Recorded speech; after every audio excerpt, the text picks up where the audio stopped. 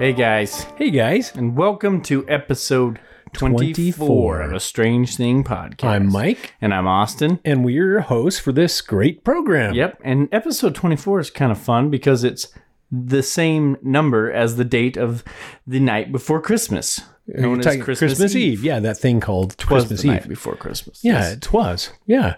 It was. You're right, it is. And it's episode 24. I think it would be cooler if this would have been episode 25. That would be cool. That would be like the day of Christmas. Yeah, but maybe we'll plant the visions of sugar plums and mysterious, nefarious things. And in if their not, heads as dancing fairies. Ooh, fairies. Yes, because fairies can be very nefarious. Nefarious. Yep. Solid. Okay. Anyway, we're coming at you from the Stranger The Zone. Stranger Zone. Yeah. And we're going to be talking about crazy Christmas traditions, I guess. Yeah, I think since it's only fitting, is it the 12 days of Christmas? Oh my Today golly. is the 14th. So today today's is technically the number. Today's the 14th. Yeah, but it would be 11 days till Christmas. Well, no, because Christmas is on the 25th. So you've got the 14th, 15th, 16th, 17th, 18th, 19th, 20th, 21st, 22nd, 23rd, 24th, and 25th. Yeah. Yeah. We're on the 12 days. We of are on the Christmas. 12 days of Christmas. This is the 12 days of Christmas I think podcast. this was destiny. Density. This was providential. Yes, it's perfect.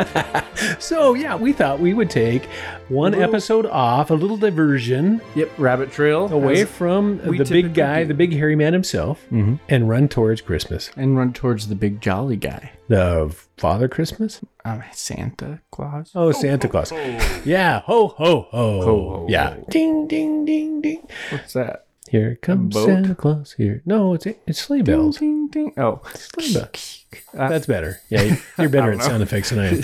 Yeah. They don't But ding anyway, as much as they rattle. and seeing that we're about strange things, we thought we would do an episode on strange Christmas traditions because there's a bunch of them. There are a ton of them, from hanging socks above your fireplace, which actually makes a lot of sense to me because it's probably wet outside. And then there's other ones like putting your shoes outside your door. And then there's whipping people with sticks. Well, and there's hiding the pickle, and there's the Yule log, which I don't quite get the whole Yule log thing, but yeah, I mean it's really, really interesting. this time of year's full of traditions. It And is. every family's got their own thing. We make cookies on the 18th, and then on the, everybody's got different things that are so minute and specific, but there's some that are overarching between pretty Right. much everybody. So basically what you're saying is we have family traditions. Everybody has their own family traditions for the holidays. Maybe we should start out by Austin. What is a Christmas tradition that you remember that we used to do? The most ridiculous and memorable holiday season activity and tradition that we have in our family is sleeping outside on New Year's. Yes. Now that is a totally weird thing. And I don't think a lot of people do that. No. I didn't even think about that. I mean, that is... Yep. This is a shout out to your grandpa Yep. and my dad, who for the last how many years? I think it's over 30 years. Yeah. He's been Sleeps out outside on New Year's Eve. there in his backyard without a tent, just on a tarp. Yeah, he'll sleep Whether on a snow tarp. or If it's whatever. snowing, he'll throw the tarp over the top of him, Yep. but he just throws it out on the ground. And he's only kept warm by his cats. Yeah, basically. Yeah, a whole herd of cats. And the random mice shooting across the yard. Yeah, but he sleeps outside. He's been doing that ever since I was a kid. Yeah, it's crazy. And he used to try to get me to do it, and I did for a few years, but then I got smart. I think when I got into high school, I was like, Dad, you're crazy. You're weird. Yeah. But I slept out there with him a couple times. Usually end up going in at, 10:30. Yeah, he was enough weird about it that he actually got interviewed by the local News- TV station, KMVT. That was awesome. And it was really funny because my mom was there, my dad was there, and my dad invited the news anchor lady to sleep with him. Go sleep with him out under the Outside. tarp. Yeah. Not in that way. But we were all like, oh my gosh, Dad just asked the nice. news lady to sleep with Grandpa's him. got Yeah, game. he's got it going on. Yeah. Yeah, But that's probably the weirdest tradition I can think of as a family. as a family thing. Like specific and maybe not something other people do. Or probably. Well, and another one we did that's kind of fun down that line is Mansgiving. oh yeah. Yeah, we had that with a few of our friends. We would go out around Thanksgiving and we would take our guns and rifles and handguns and anything explosive. And a big and a bunch box of beer. and beer and ammunition and firewood. And go out in the kind of the desert, and we would set up a little camp, and we would set up targets, and we would just spend the day being men. Yep, it was probably the coolest church group. Yeah, I mean, like it was a church group activity. Hey guys from church, we're gonna meet out in the desert with a bunch of guns. Bring your cigars and your beer, and we're gonna have fun. Yeah, we went to the coolest church. Yeah, we did. The church of badassery. Yeah, but anyway, yeah. So that's another tradition that I think of that's really kind of cool. And then there were weird traditions that we didn't celebrate that I was subject to a couple times. Like I remember we lived in Salt Lake at the time, and maybe we were staying in Twin Falls at this particular relative's house, and they made like reindeer food. You know Dasher and Dancer and Prancer and Vixen, Comet and Cupid, Donner and Blitzen. But do you recall the most famous reindeer of all? Rudolph the red-nosed reindeer. And it was like glitter and corn and oatmeal, and you like go sprinkle it on the yard and try to coax in and I thought that was odd because it was like, this reindeer is gross. Why would they eat glitter? They're not unicorns. Yeah. Oh, hey, another one I just thought of. Your brother-in-law, his family does a yearly thing where they go out golfing. Is it Thanksgiving Day? I think it's Thanksgiving Day. Thanksgiving Day, they go out golfing. This crowd has gone deathly silent. Cinderella story, out of nowhere. A former greenskeeper now about to become the Masters champion. Just so you know, here in southern Idaho, by Thanksgiving it is very cold and sometimes snow. Sometimes it's really nice. Oh, you mean the weather here? Yeah, like it could be windy. It could be perfectly nice and sunny, and like it's hard to tell. 60 degrees. Yeah, and you know, and that's another reason why, just to mention my dad sleeping out on New Year's. Sometimes it's below zero. Oh, yeah. It's definitely cold. But it's always below freezing. But sometimes, I mean, it's been below zero before, and he's out there. And Mom used to sit out, stay awake at night worried that he's going to freeze out there, especially when, me or you were out there sleeping with him. So Idaho's a strange place. It's got strange weather. It's not very consistent. Well, I'm trying to think of some other kind of like niche-y ones that we can't deep dive into because they have no rhyme or reason. I think of my Grandma Terry.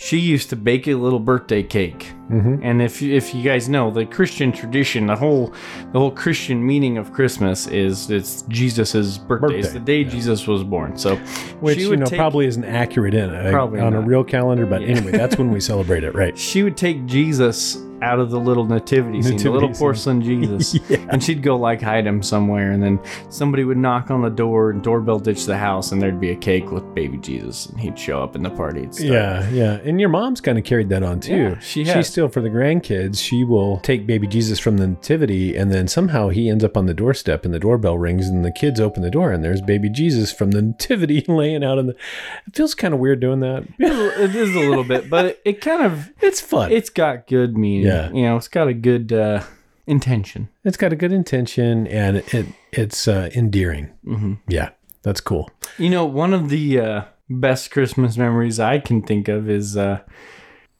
disgusting. So just so you know, we are enjoying Guinness Stout.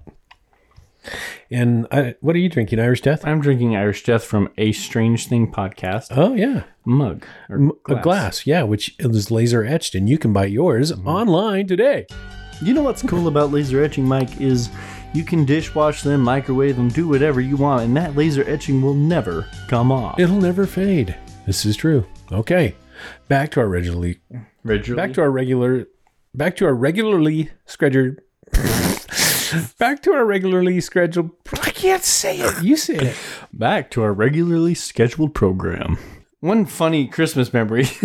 So like I said earlier, we lived in Salt Lake. Yes. And we used to go down to Twin Falls for Christmas. Typically, that's where all our family is. Yeah. And we travel home for Christmas. And pretty much every year we'd stay at my dad's parents' house. Grandpa John, the guy who slept outside. Yeah, he slept outside, and he had that Little Orphan Annie poem we've mentioned quite a few times on this podcast. But I'd always sleep downstairs in the basement next to the wood stove, which he primarily used to heat his house. Yeah. And yes. Yes, he did. Yes, he did. Yes, that too. He sure did. Yes, he did. Yes, he did.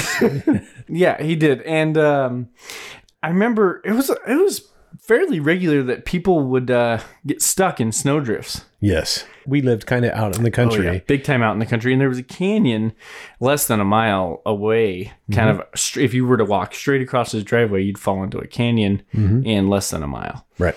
So people would get stuck in these snowdrifts because of the way the wind would come across the canyon. Everything's flat, and then it would just build up and build up and build up. The road that ran in front of Dad's house, our house there, was north to south road, and the winds always blew from the west. Yep. And in southern Idaho, it is very windy. And they say it's windy in southern Idaho because Utah sucks and Montana blows. Nice. Just so you know. Anyway, people would always get stuck, and then they'd not have anywhere to go, particularly in front of Grandpa's house. I think because of those big trees, it kind of stopped the wind. And there was a dip, too. Yeah, that big dip. So, and there was that big pasture. So all the wind would blow the snow across that pasture, and then it would pile up across the road right in front of Dad's house. So that's where they would get stuck. Yeah. So it'd be Christmas. People are out partying or going to a party or whatever, and then they'd get stuck. And then they'd come over to Grandpa's house, and we'd go out and dig. And then we're stuck in the snow. And then they'd dig them out, and everybody'd be out there, but I'd be asleep downstairs. Yeah, it was nasty. Yeah. That happened. Yeah, I mean, anytime there's snow, that seems like it's something that happens. I got a Christmas story for you. A Christmas tradition story? A snowdrift story. Oh. I was dating my wife at the time, and it was Snowmageddon, as people around here have come to call it. It was, 4 years ago? Something like that. And we had the worst snow year we've had in a long time. And we were in Twin Falls, you know, doing basically exactly what we're talking about right now, staying at my grandpa's house for this. Digging people out of snow. Yeah. Yeah. And my wife, at the time, girlfriend, had driven into Twin Falls from Jerome, which is very close. And she had stayed and done some Christmas activities with her family. And then she drove home late at night. And there was kind of a blizzard. It was windy. And she got stuck. And she's like, hey, I'm stuck. Can you help me push me out? I don't know what to do, blah, blah, blah.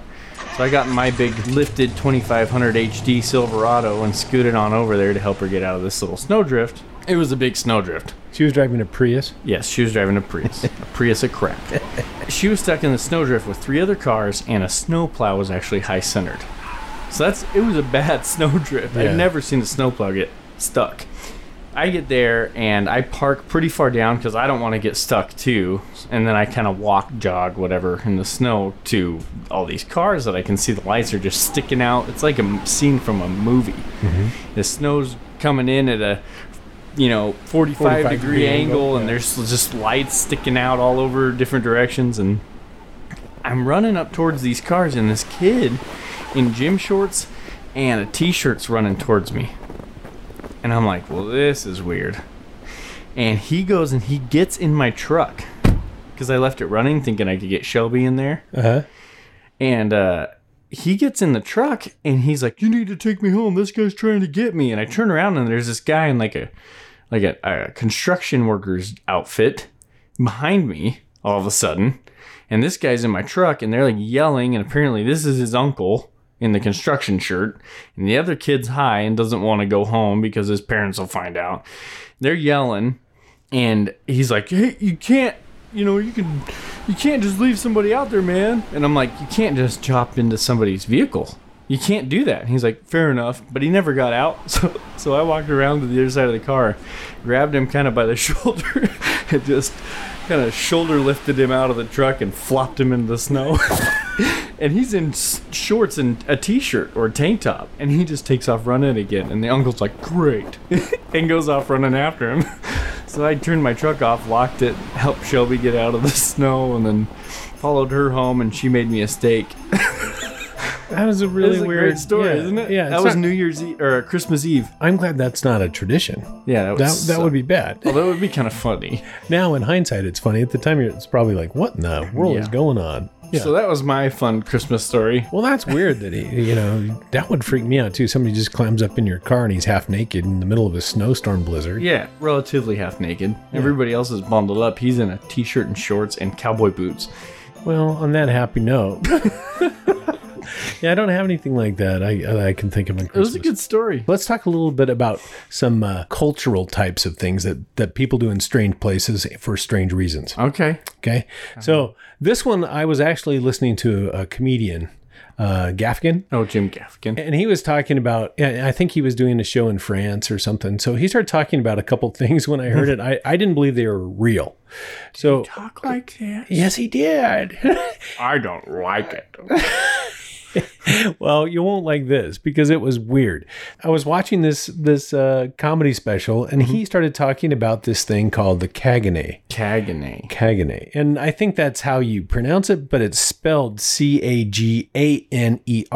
So, I mean, I would call it like Caganer. Caganer. But it's, I think they say Cagane. It is a weird thing. So it is basically a little figurine that goes in the nativity set. And it's usually a young kid.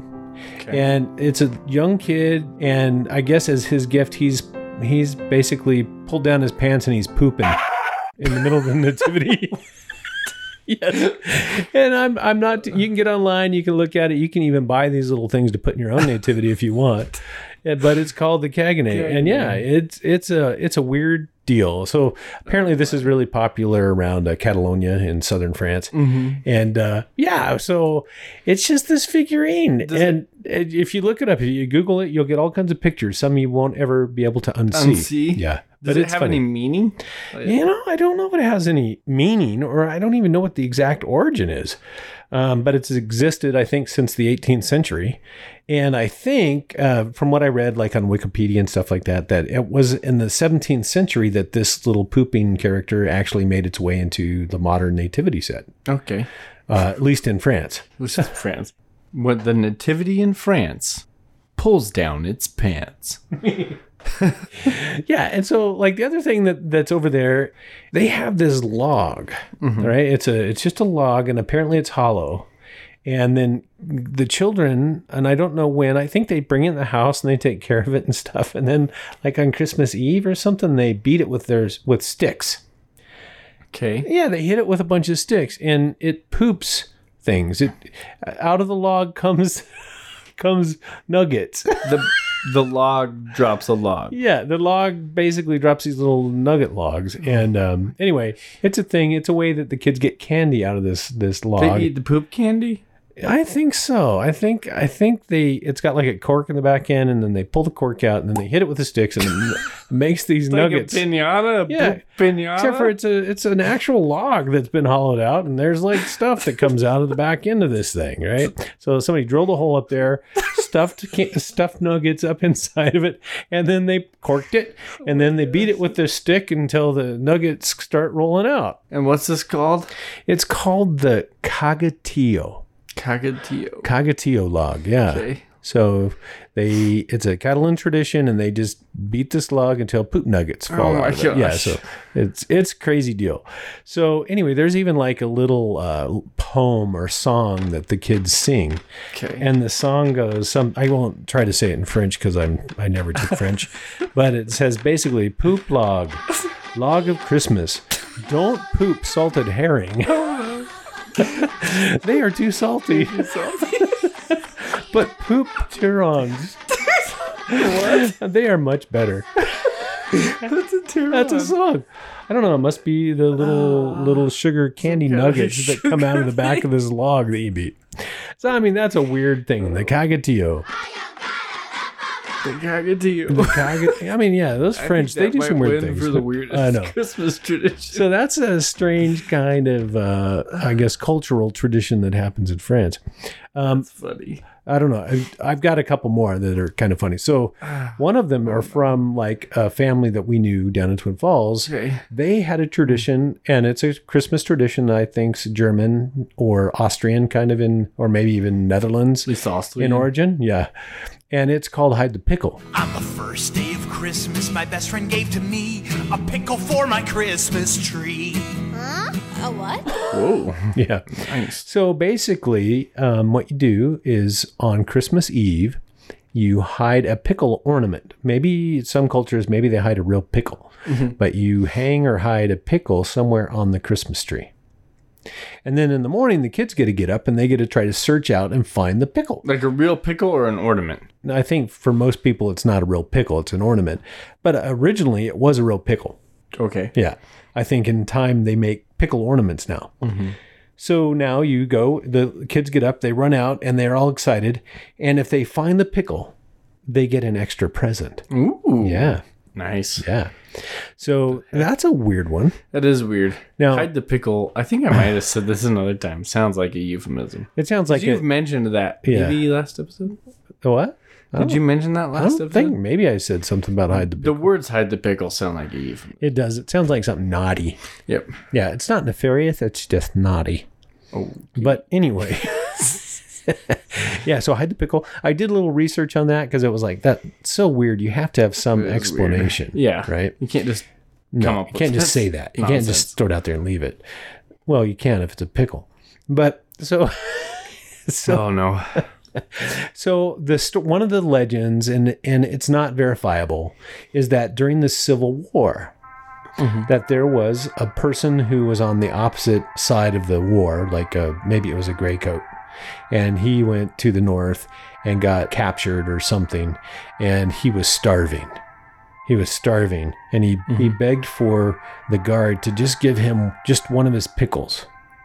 And so the guard that was guarding this prisoner gave him one of his pickles, and it was enough to sustain him. And then later, when the war was over and the gray coat got home, he told about the good guard that left the pickle. Yes, and the Christmas tree, and in memory of the guard, and to say thank you and to keep that positive energy going, they started hanging a pickle on the Christmas tree to remind them that at the darkest time, that even your sworn enemy could still come through. Yeah, and gives you hope. And that ties in kind of a heartwarming thing where, like, you hear about soldiers, in the trenches, and then for Christmas Day, they go eat dinner together, or they call it a seasonal truce. Yeah. Apparently on Christmas Eve, there was a kind of a truce. And they went out and I think they played soccer or something together, the two, and then they went back to their trenches, and the next morning then they started shooting each other again. Like, hey, thanks for dinner. Yeah. Yeah, what a weird thing. I know. To be fighting and killing people that are just humans, but somehow there's a reason that you have to. You got to wonder if it changed the mercy shown to people. I sure hope so. Yeah. Let's get off the darkness. Kind of stuff. You're the one that brought that one up. I just thought about the good side. Yeah, let's get back to the fun stuff. Let's talk about. They woke up and shot each other. Let's talk about pooping logs and stuff like that. Yeah, that's way more funny. I laughed pretty hard. That is a strange tradition.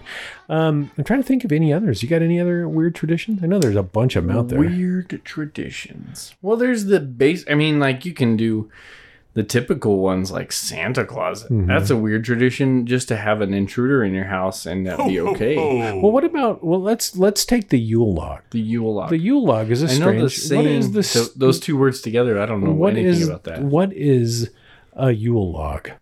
And apparently in old Nordic traditions, they would burn a log, and it was done in conjunction with the winter solstice. So it was a way, in kind of a pagan kind of ceremony, that they would celebrate the winter solstice. And now, from the start of the winter solstice on, the days are going to start getting lighter and longer. And so what they would do is they would go out and they would chop down a tree to mark the winter solstice. They'd bring it inside and they would burn it piece by piece over the next 12 days to celebrate that the days are going to start getting longer and longer, more and more light, right? Do you think that's where people started putting trees in their house for Christmas? The origin of the Christmas tree? I don't know. We'll get there and we'll talk about that strange tradition in a minute. But so anyway, yeah, they'd bring this tree in, they'd burn it slowly, and then at the end of 12 days, if they had any left, they would actually take the log and they'd put it somewhere in the house and keep it safe.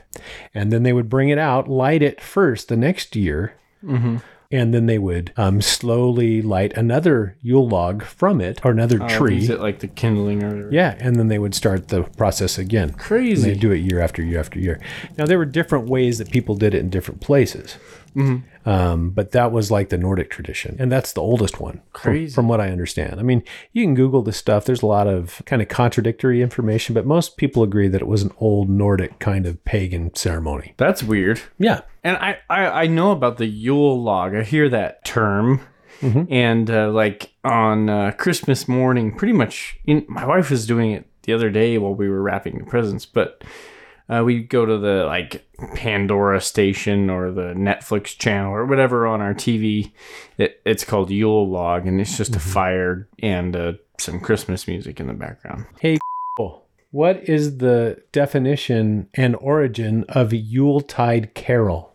On the website merriam-webster.com, they say, in modern use, the word Yuletide is occasionally invoked as a synonym for Christmas. Yuletide is the much older of the two words. Its first half, Yule, derives from an Old English noun Geol. Both Geol and its etymological cousin from Old Norse referred to a midwinter pagan festival that took place in December. Wowzers. So I guess that Norse pagan ceremony was called Jule or Yule. Jule. And it actually had that name. So there you go. Crazy. Yeah. Thanks, Google. Thank you. So, and some other things I remember about Yule log is that, like in England, they had a similar thing, but the Yule log was called the mock. The Yule, M-O-C-K. And the log would be dried out, and then the bark would be taken off, and then they would burn it over 12 days. I mean, it was the same custom. So, I'm not the most cultured individual, but how long was like the menorah, the Jewish Hanukkah candelabra supposed to burn for? Well, I think it burned, 7 days up until Hanukkah, which was also called the Festival of Lights. Did it burn on Hanukkah too? You know, I think you lit the last one and it stayed lit. One for each night, they shed a sweet light to remind us of days long ago. Oh, okay. Yeah, so the story behind that is, I think it was the Maccabean Revolt. They only had enough oil in their lampstand for one night. But miraculously, the oil lasted and lasted and lasted. It lasted for 7 full nights. Huh. So that's why they call it the Festival of Lights. They have a historical event to kind of documenting this whole revolt or whatever. Yeah, this is a long-standing tradition. BC. Yeah. I mean, like, yes, totally. Old. Yes. But the Yule log, you bring it into your house and you're using it to light and keep your house for an extended period of time. It draws a little bit of parallelism, just the idea of one object bringing light to your house for an extended period of time. You know, it's interesting. A lot of the traditions that we find out, they're pagan in origin. They have similarities or changed into the modern day Christian kind of traditions, like the Yule log today and others, and including the Christmas tree, which we're going to talk about that in a little bit too. But the Jewish holiday of Hanukkah and the Festival of Lights predates that. And it's also, crazy. And it's something that's very family oriented, very fun. It's a very celebratory thing.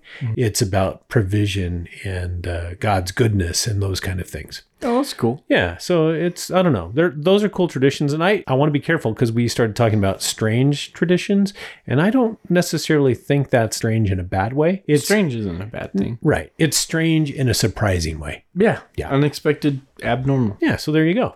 So without further ado, maybe we should go on to the next ancient Nordic kind of tradition, the Christmas tree. Yeah, and we kind of mentioned it. I mean, you're bringing this Yule log into your house. It's an entire tree, right? Yeah. It was in certain areas. In France, they would bring in the whole tree. And you had to have a big hearth to start burning one section at a time. Yeah. And I think about how we string lights around our whole tree and how that kind of looks like the tree's being burned down. I mean, these little pockets of fire and ember kind of combusting across the entire tree. Maybe that's kind of where that comes from. And you know what's really funny is that some of the first examples of Christmas trees actually did have that, but it literally went up in flames because they did not have electric lights or LED lights. Or common sense, it sounds like. They would strap on candles inside the tree branches. Wow. To provide the light. And poor decisions. Well, hopefully they cut them down when they were really fresh and really wet, so they probably weren't, at least initially, not explosively, volatilely flammable. Right. Because that would have been bad. Yeah. So let's get on the Christmas tree since we're kind of talking about it. Asherith pole. So the history of the Christmas tree is really interesting. As far as like people can figure out, this started way, way long ago. And basically it started because on December 21st, or the shortest day of the year, or winter solstice, whatever you want to call it, people would recognize from that day forward, days would start getting longer again. Right. And so there was a lot of mythology around that. Like the ancient Egyptians believed that Ra would overcome his illness at that time and he would start getting better. And so to celebrate, Egyptians and other cultures at that time would take foliage that was green all year round. So in the winter, it was still green. And they would basically adorn their abodes with evergreen. Makes sense, So, I guess. they would bring in these green foliages from different kinds of plants. It would remind them that spring was on the way. Right. So like even in the dead of winter, the green is coming. It's Right. It's the one stronghold that reminds you of the future. Right. And it's hope, and I think we kind of do the same thing now, like around the winter solstice. It's dark and it's dreary and it's cold and everything's dead. And people nowadays are dealing with like seasonal depression or Right. and it could have been just a very ancient form of dealing with that, I guess. Yeah, probably. And what do we do now? We don't bring, we do bring evergreens in Christmas types of traditions. We put lights on the front of our houses, something to add hope and Change light. our screensavers to something tropical or Right. something. Yeah. It's just one of those things where you need hope in this time of year because it's too cold to be outside in a lot of climates. Especially this year. Yeah, it is cold this year. There's there's just people need hope. Oh, with COVID? There's a lot of everybody's just cooped up. COVID, the election, winter, it's all coming together at a head. Can you answer me this question real quick? Sure. Who won the election?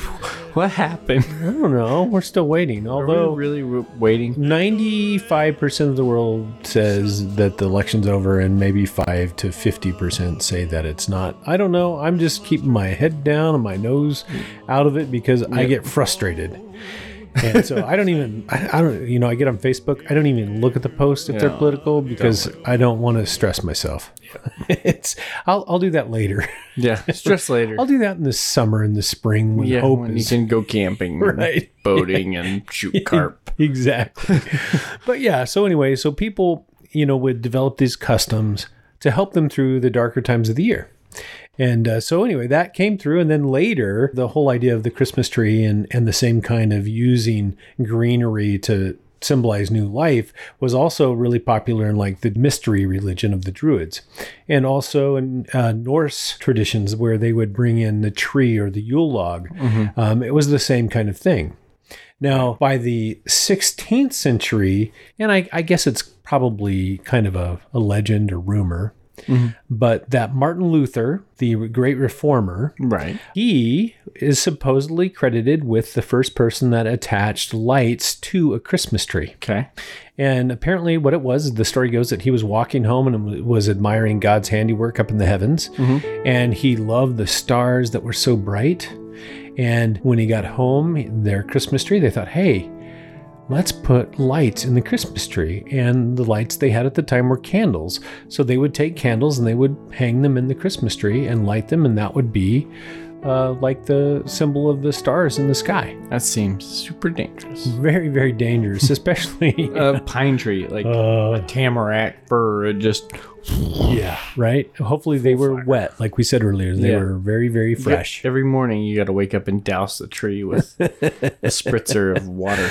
Oh, man, it's crazy. Yeah, it scares me. It mortifies me. But anyways. I'm afraid to leave my lights on my Christmas tree on when I'm like going to bed or leaving the house. Me too. That might short or something. Yeah, just one little thing, like one little ornament gets too hot. And Well, what's really interesting about the Christmas tree through history is so you go from there to where this was actually imported into the United States like in the 1800s, right? This idea. And the Germans, being the people that they are, they brought the whole tradition of the Christmas tree into America. And because we were quite religiously rigid at that time, the people in the founding colonies weren't too excited about Christmas trees. They thought they were a pagan origin, and they thought that they were not something that was needed. In fact, Christmas should be celebrated with nothing other than your mind and your heart. Ooh. And so they made laws that outlawed any kind of adornment for Christmas paraphernalia. Whoa. Yeah. Whether it would be the mistletoe, nice, or it would be Christmas trees, or it would be anything, boughs of holly on the hearth. All of that was like a no-no. Donning your gay apparel. Yeah, it was all a flashback to pagan origins, which, honestly, they were probably correct. Origin-wise, yeah. That's probably where they came. Thought-wise, that wasn't what they were thought of. Yeah. An object is kind of what you make it. Yeah. Beauty's in the eye of the beholder. Right. Other stereotypical boring sayings. Unless you are extremely rigid in your religious pursuit, and then, you get into all kinds of that kind of stuff. But, so yeah, in the early 1800s, I think that's when it kind of started catching on in the Americas. And then you found cities that would actually have like a formal Christmas tree in the city square or whatever. And so it kind of caught on. So like in Europe, in the middle of the 1800s, you had Queen Victoria, who was like the first queen to bring a Christmas tree into the house, decorate it, and then actually had a postcard made and sent it out featuring a Christmas tree on it. Bold. Yeah. Prior to that, I mean, you were kind of in dangerous territory because you could be pagan or, doing things that you shouldn't. Yeah. Yeah. And then, of course, here in the United States after that, from like... that's just a place to put your presents, man. Yeah. Mid-1900s on, I mean, Christmas trees have gone gangbusters. It's a huge business. And just a little side tidbit. Do you know that Christmas trees are grown in all 50 states in the Union? What does that mean? It means they grow them on Hawaii and all of the other states in the United States. Okay.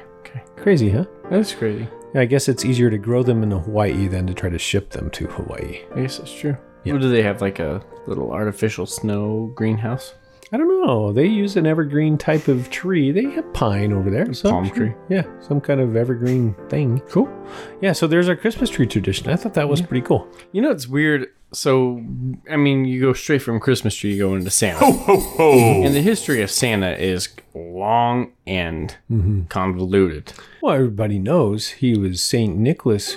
He was a little baby that was dropped off. Everybody's watched. Jingle, jingle, jingle, you will hear my sleigh bells ring. I am old Kris Kringle, I'm the king of jingling. That's the stop action kind of Kris Kringle. The heat miser. Call me heat miser, whatever I touch starts to melt in my clutch. He's too much. Thank you. crazy, silly story of it. Yeah. But St. Nicholas was an actual person. He was. From the little bit of research I didn't do much. I will start with that preface. But at the time, you'd have to have like a dowry to wed off your children. Your daughter. Your daughter, yeah.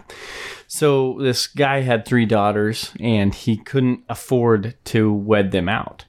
And at the time, it wasn't a world where she was a single working lady who was independent and strong. It was like she was a whore or she got married. Or she was considered a whore and she got married. And this priest, kind of knowing the situation of this man who had 3 daughters. This was St. Nicholas? Yes, this was St. Nicholas. You solved a mystery for me. That's why he goes around and says, ho, ho, ho. Ho, ho, ho. Oh, we figured something out. Oh my gosh. 3 hoes. Sorry. just Anyway. made sense all of a sudden. So he was able to, because of his wealth, because of his, his inheritance, he was able to provide this guy with enough money to get his daughters wed off to these other people, so that they were, they weren't considered whores. They had hope. They had a future. He gave them a future. Right. And he was able to do that, and he tried to do it discreetly. And kind of the little bit of research I did, he threw little bags of gold over their wall. Huh. And in one story, maybe the bag he threw over the wall of this guy, maybe it bounced down the chimney. And St. Nicholas came down. Are you making this up? I'm not. This is what I've heard. This is like ringing as like you about ready to This say, is I'm what just I've heard. kidding you. Or maybe they hung their stockings out to dry and one happened to land in the stocking. And that's kind of where some of these... If you say that you're kidding me, you're going to be in big trouble. I'm going off of some stuff that I've researched. Crapping me? Are you crapping I've spent my time trying to figure out something to help with this podcast. You're saying this is legit. This is legit as far as my knowledge. Okay, I wasn't there. I'm gonna hang with you. No, I mean you're not making this up. I did not make this Okay. I'm not the one who made this All up. right. Well, then continue. If you That's have any all more I'm to saying. continue. Is maybe some of these. So there was an origin of a Saint Nicholas who was a Nicholas somebody or something other, Nicholas Claus or whatever his name was. And he later became a saint because he started doing good things. He was a man that had money and privilege, and he shared that wealth with people in need. And I think the story of giving gifts from random comes from him trying to bless people in a time of need in his wealth. Yeah, that's an interesting story. So I've heard stories of St. Nicholas. I didn't realize that he actually is known to have originated or was born or lived in like in the 3rd century or 2nd century AD, like 290 or something. Right. Is that right? I don't know. That he was, it's not like something that was just, over 200 or 300 years. This is like almost 2,000 years ago. Well, yeah, it's a very old years ago shindig going down. And I think if I'm thinking right, it was like out of like a Turkey or someplace like that. Yeah. So he's this guy, and he was a good guy. And it kind of starts with he was a saint, right? Or as he performed his acts of kindness and his duties and his miracles, that's when he becomes a saint, right?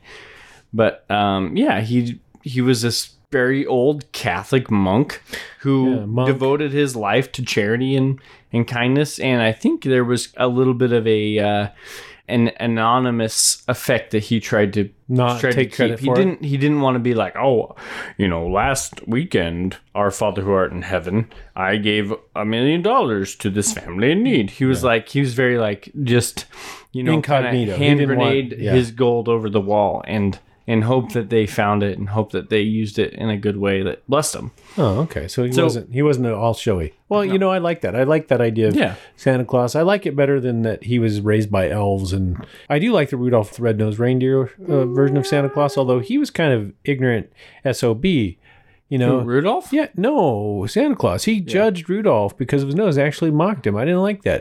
Rudolph, please, would you tone it down a bit? I mean, that nose of yours. Even as a kid, I remember, man, that wasn't very nice. Right. I hear that there's actually a kind of a boycott of Rudolph the Red-Nosed Reindeer because he wasn't nice to Rudolph. Yeah. Anyway, that's a different Santa Claus story. Right. Yeah. So Santa Claus is weird. What about mistletoe? Where did mistletoe come from? I don't know. Nothing about that. I like the idea of mistletoe, that you get to go out and, if there's a hot babe underneath it, you can kiss him. Yeah. Oh, by gosh, by golly, it's time for mistletoe and holly.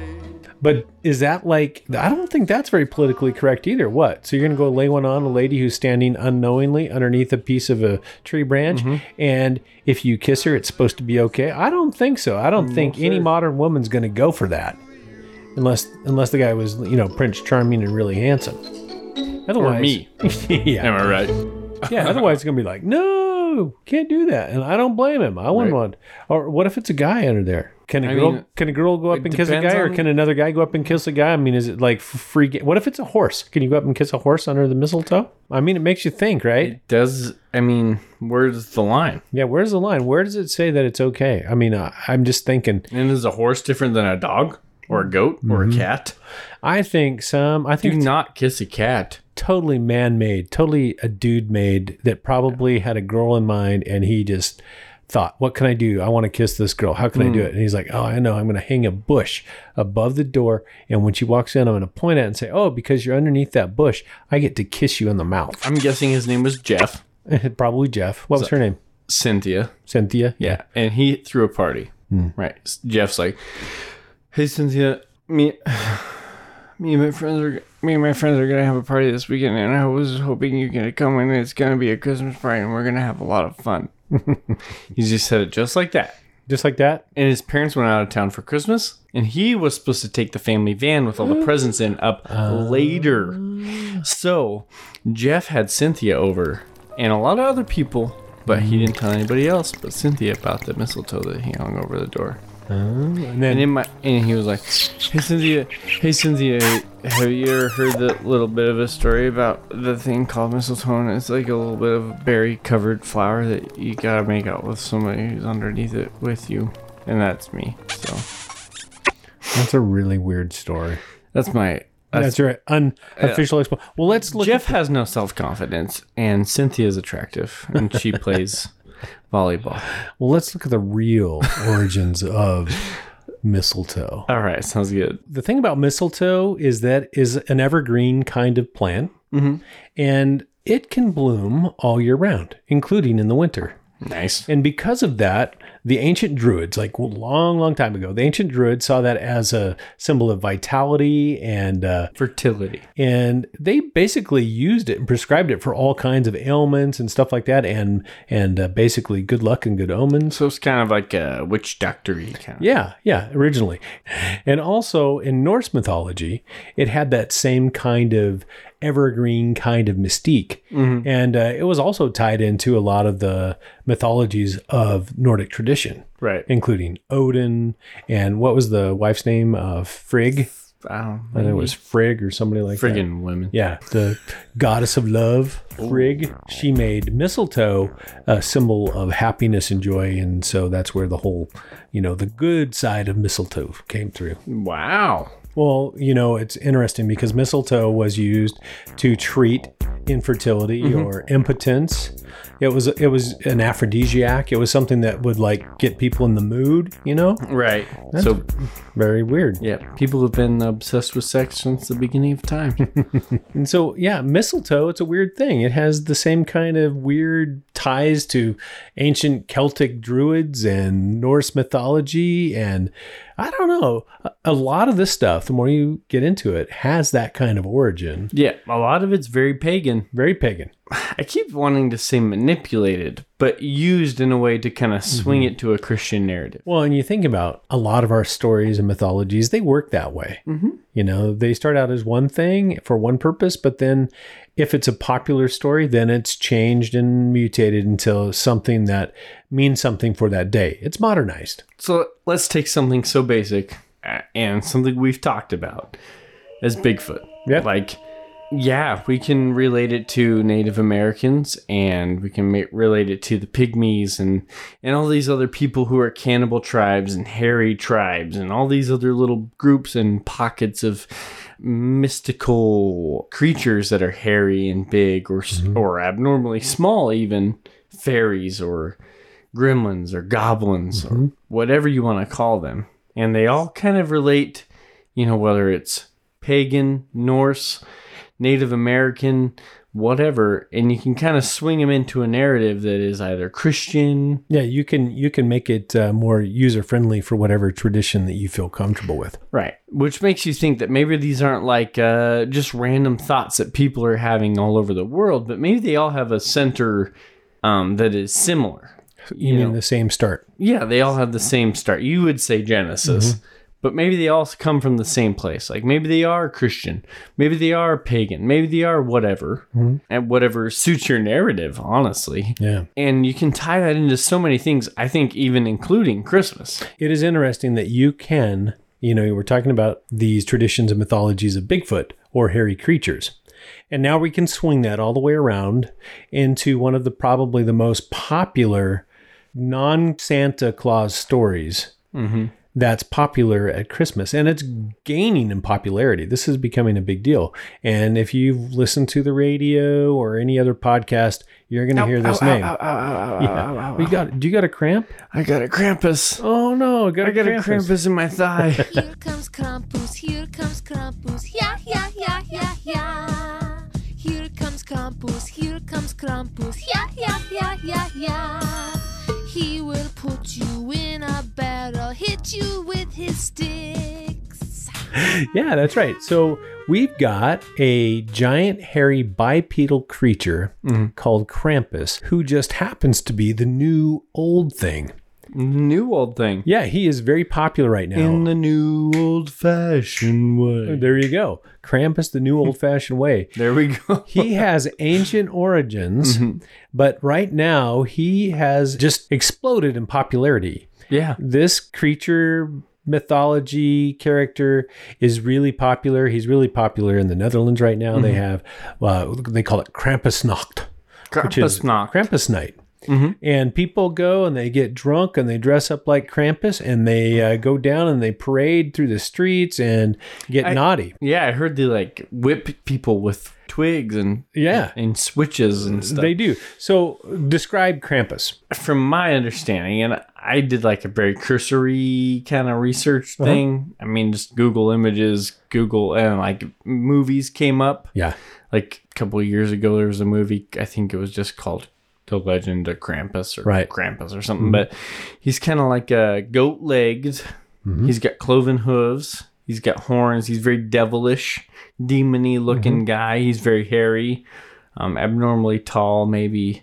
He's the counterpart to Santa. And so he's got horns, which is very interesting. Very Wendigo. Yeah, Wendigo, which is a tie to our Native American mythologies that we went over before as we were leading into Bigfoot. The cannibal. If you eat human flesh, you might become a Wendigo that would never satisfy its hunger for human flesh. And you'd run around and you'd eat babies and all kinds of stuff, which similarly, Krampus. He does bad things to young children and babies. Especially the naughty ones. The naughty ones he can drag off to hell or he could eat. And the ones that are just kind of naughty, he just beats with a stick. Krampus will literally make you like a cagatillo and beat the shit out of you. I would say it more like this. That Krampus will beat the poop out of you like the cagatillo log that poops out candy. Except for I don't think the little kids that are getting whipped by Krampus are pooping out candy. No. I think they're doing the real thing. It's disgusting. Yeah, it's a gross, disgusting thing. You can kind of tell we're starting to hedge out. We're moving back towards Bigfoot because we're going to pick up on our Bigfoot episode. But Krampus is weird. Snow is falling, holly hanging, Christmas time is here, full of Christmas cheer, eggnog and reindeer. Who's been bad and who's been naughty? You'll get more than coal. Santa has a friend, black and hairy man. Here comes He is very weird. So he's very ancient. You can trace him back to basically the same kind of weird Celtic and Nordic kind of mythology of this half goat, half demon character that had a brother who was known as Hel in Norse mythology. And so part of what he does is he takes the really bad children to hell. Yeah. And I think he takes them for a year. Yeah, something like that. And he brings them back, or the ones that are kind of horrible he eats. Thing, and he beats them with a switch, like a brush, or he eats them. The bad ones. Yeah. The really, really bad ones. And the ones that he doesn't take to hell and he doesn't eat, apparently he whips with the sticks. Yeah. And then, so you're naughty. And then parents would put pictures of Krampus up on the wall to remind them that if they were naughty, Krampus was going to come for them. And he would come for them on December 6th. Which is the day people celebrate the Kris Kringle or St. Nick. Delivery of gifts. So this St. Nicholas holiday, St. Nicholas night, I think. December 6th. But they would put their shoes outside their door. And they would potentially have St. Nicholas come and put gifts around their shoes outside their door. If their shoes were clean, if they were a good kid. And I think if they were bad, that's where kind of the coal comes from. St. Nicholas wasn't necessarily giving them coal. Krampus would come and bring coal from hell. Yeah, I think Krampus, the coal was the lighthearted version of Krampus. Maybe. Where instead of your punishment being a demon is going to break in through your door, grab you, and take you to hell in a basket and beat you with a wooden stick. He's going to give you some coal. Positive versus negative reinforcement. I never heard that story of Krampus when I was growing up. I never knew it. I mean, it was never a thing. Yeah. Not even once. And now, you hear it and it's like a big deal. People think it's big fun. I don't know, man. I think anytime you mess around with those kind of nefarious kind of things, it's a little scary. It's a little spooky. Right. Especially where they actually attribute it to a real demigod. Especially from Nordic, mythology. Especially if you're going to expose your kids to it. Yeah. So, I mean, with my kids, I would much rather open their minds up to, you be good, and maybe this perfect, kind, gentle person will bring you gifts than if you be bad, the devil's going to come into your room. Yeah. And he's going to grab you. He's going to smash you up and throw you in a basket and take you to hell and beat you with a stick until he decides whether or not he's going to eat you. Yeah, that's not good. Yeah, it's a little weird. So, honestly, if I am being 100% open on this, the whole idea of Santa Claus and Krampus to me, I don't like. I've never been a fan of Santa Claus. I mean, as a little kid, looking for Rudolph in the sky, and all that kind of stuff. I thought that was kind of cool. But if Christmas, now we're just taking Christmas here,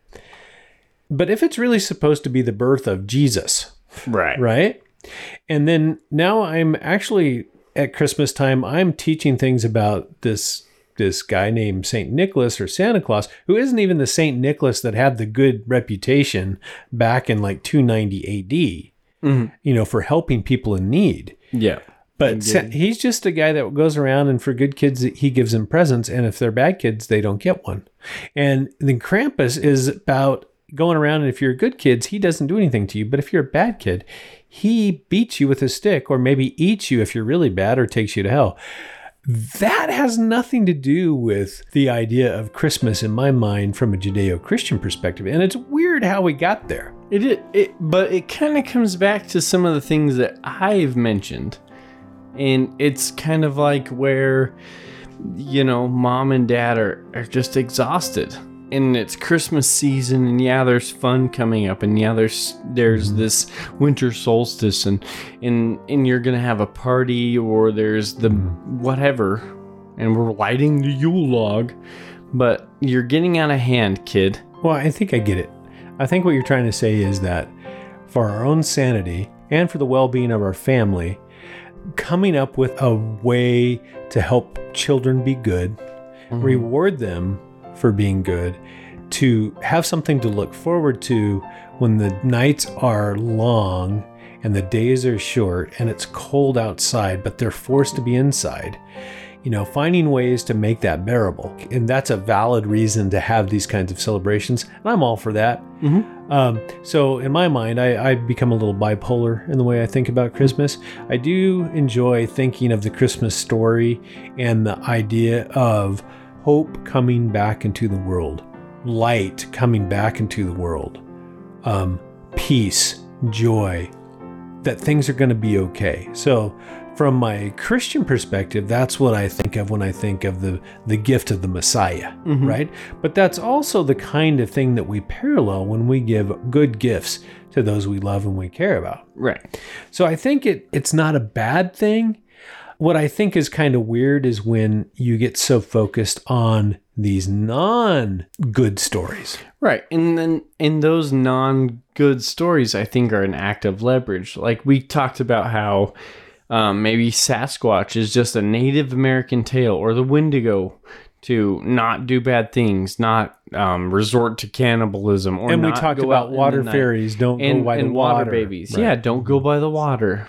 And then around Christmas time, you're stuck in a house. I mean, these people, especially in the Nordic environment, they're stuck in their building, their family, their commune, whatever, and they can't get out, and they can't go hunt. They're getting cabin fever, if you will, and they're coming up with things, be good. I do that with my kids all the time. If you're good at the store today, I'm sick of it today. If you're good today, I will buy you that little Kinder egg on the way out at the checkout stand. Sure. And he'll be good. Or he'll be bad and I won't get it for him and he'll be sad. So you're saying it's basically a control mechanism. Possibly. There's some of that to it. Krampus? He's a very good way to control people. And whether or not he was based off of a real person, a real terrifying, entity, monstrous beast, or he was a terrifying, monstrous beast, he was used to keep their kids in line the same way I do at the grocery store, or the same way I do at home. Like if you're good all year, if you're good during this time of cabin fever, then Krampus won't drag you to hell, or Santa Claus we'll bring you some gifts. All of these things, if you think about it, they have that kind of mechanism incorporated, which is it gives you hope. It gives you something to look forward to. It helps you maintain your life until the season is over, until spring comes or whatever it is. So every one of those has hope built into it, but it also has a little bit, and a few of them has some negative reinforcement, which is here's a penalty if you don't. Exactly. That's the Krampus. And that's the Krampus part, or the coal in the stocking thing, or whatever it is. I find that kind of interesting as we're hedging back towards Bigfoot. But I also think there's an origin story here that is similar to all the origin stories of all the giants and all the cannibals and all the Bigfoot and Sasquatches and Wendigos. And that is that there are, in ancient lore, a commonality of these strange creatures across the entire surface of the planet, separated by continents, that have different modes of winter and summer, so they can't just be all based on the winter solstice or... Yeah. I mean, how would you explain that in like South America? Right. Or if you're on the equator, there's none of that. So it's a little less obvious, for sure.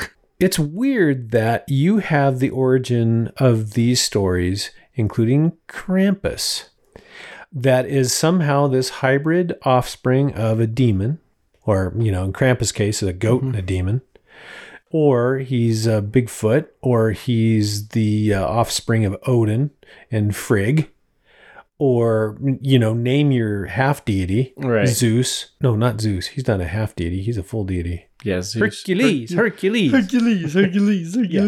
Name your half deity. These things are everywhere. And here we have them right smack dab in the middle of the modern Christmas celebration. It's a feature. I just find that really, really, really kind of titillating. Titillating. That's my new word for today. Nice. Because why? Why is that creature involved in the celebration of Christmas? Right. Is it the forked tongue and the cloven hooves and the backwards bending legs like a goat? That just brings terror. Well, that's like a typical symbol of, like, through the Dark Ages. That's how demonic Satan was depicted. Yeah, exactly. The devil was he's that. He's definitely devilish.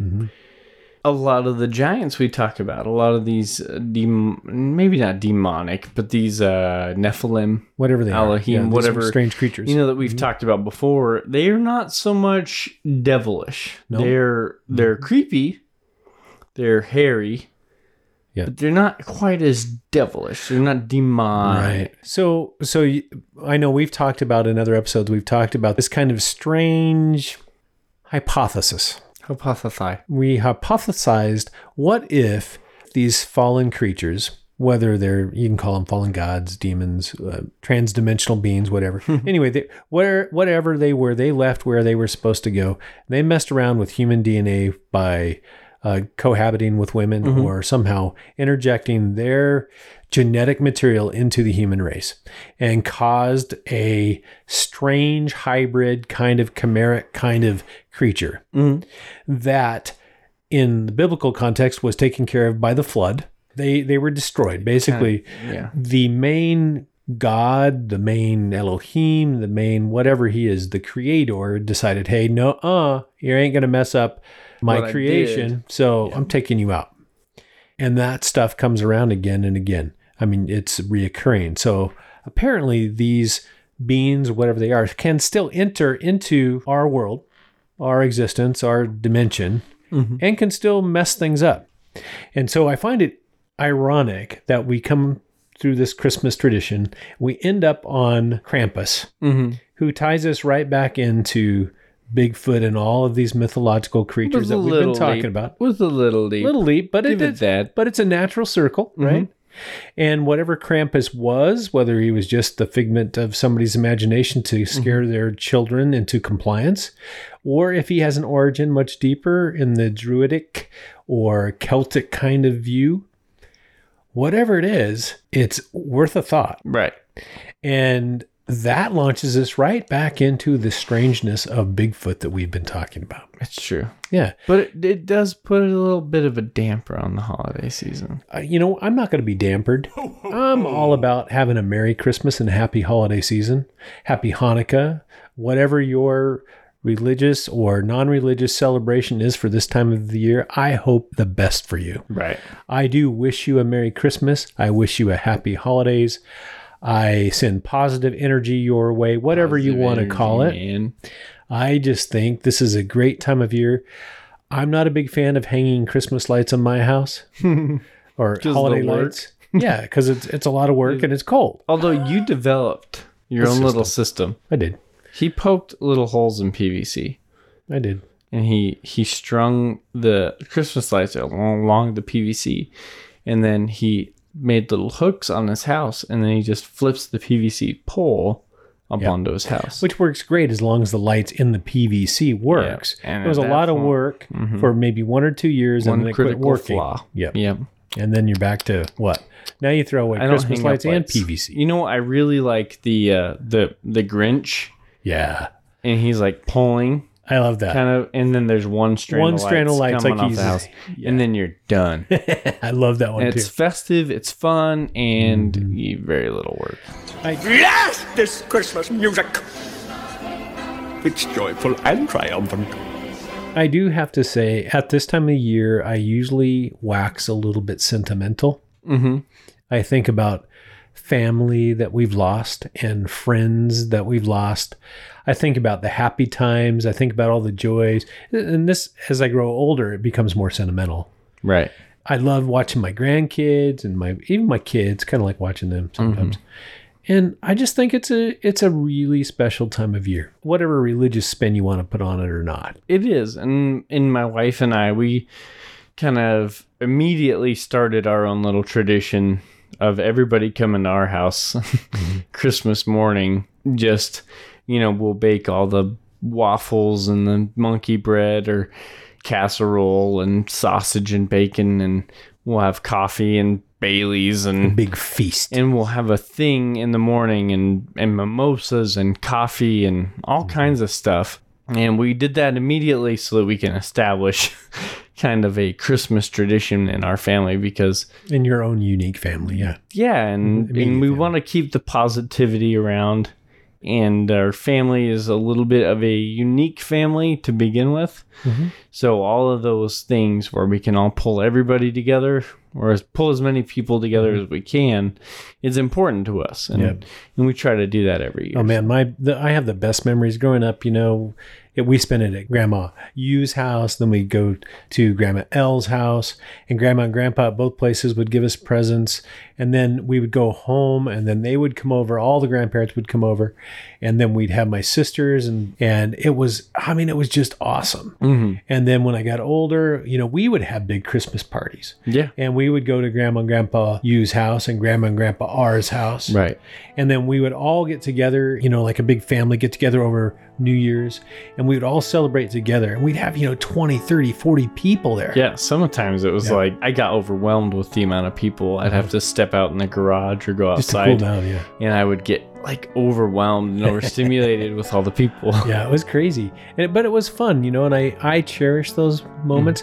So now, my mom's gone, your mom's parents are both gone, and now you kind of miss those things. They're still very endearing, to think about, but also there's a little twinge of sadness because time moves so quick. Right. And traditions are important because that carries memories with it. So these traditions we talk about today, they carry memories.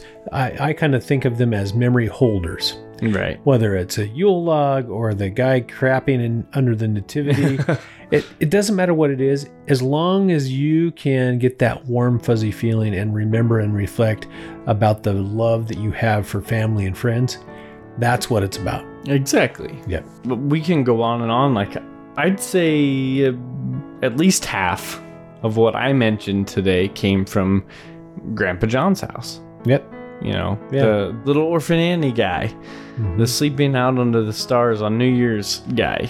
And Grandma crazily cooking cookies and everything else. She can cook and cook and cook. Oh, yeah. But all those memories come to you, and it's kind of like you got to take it upon yourself to kind of project them into the future. Right. Carry them on and pass them on. And not let any change in circumstance or coronavirus, like we just got a group text about the way we're going to handle our holiday situation with COVID and all that stuff.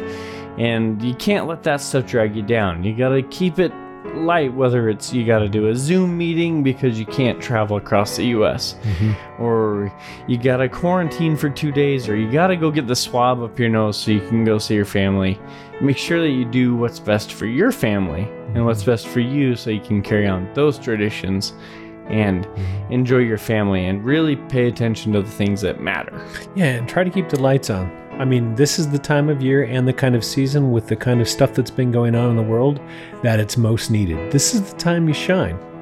And we're hoping that Christmas tradition and this podcast and you guys going out and spending time with your loved ones will just crank up the amperage of light in this world right now because it needs it. Yep. And whatever your little Christmas tradition is, whether it's the Aunt Betty's quiche or, Uncle Paul's caramel popcorn or whatever you do, don't let those things die out because of coronavirus or your circumstances. Fear. Yeah.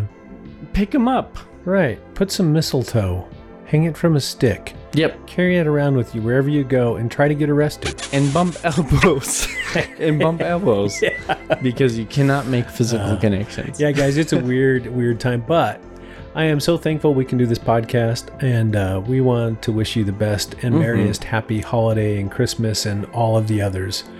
And we hope that you'll tune in next time again. Oh, yeah. As we move towards the last episode of Bigfoot. Yep. But anyway, till then, Austin, why don't you do the honors? So join us next time for some cold drinks and some strange conversations. Taters.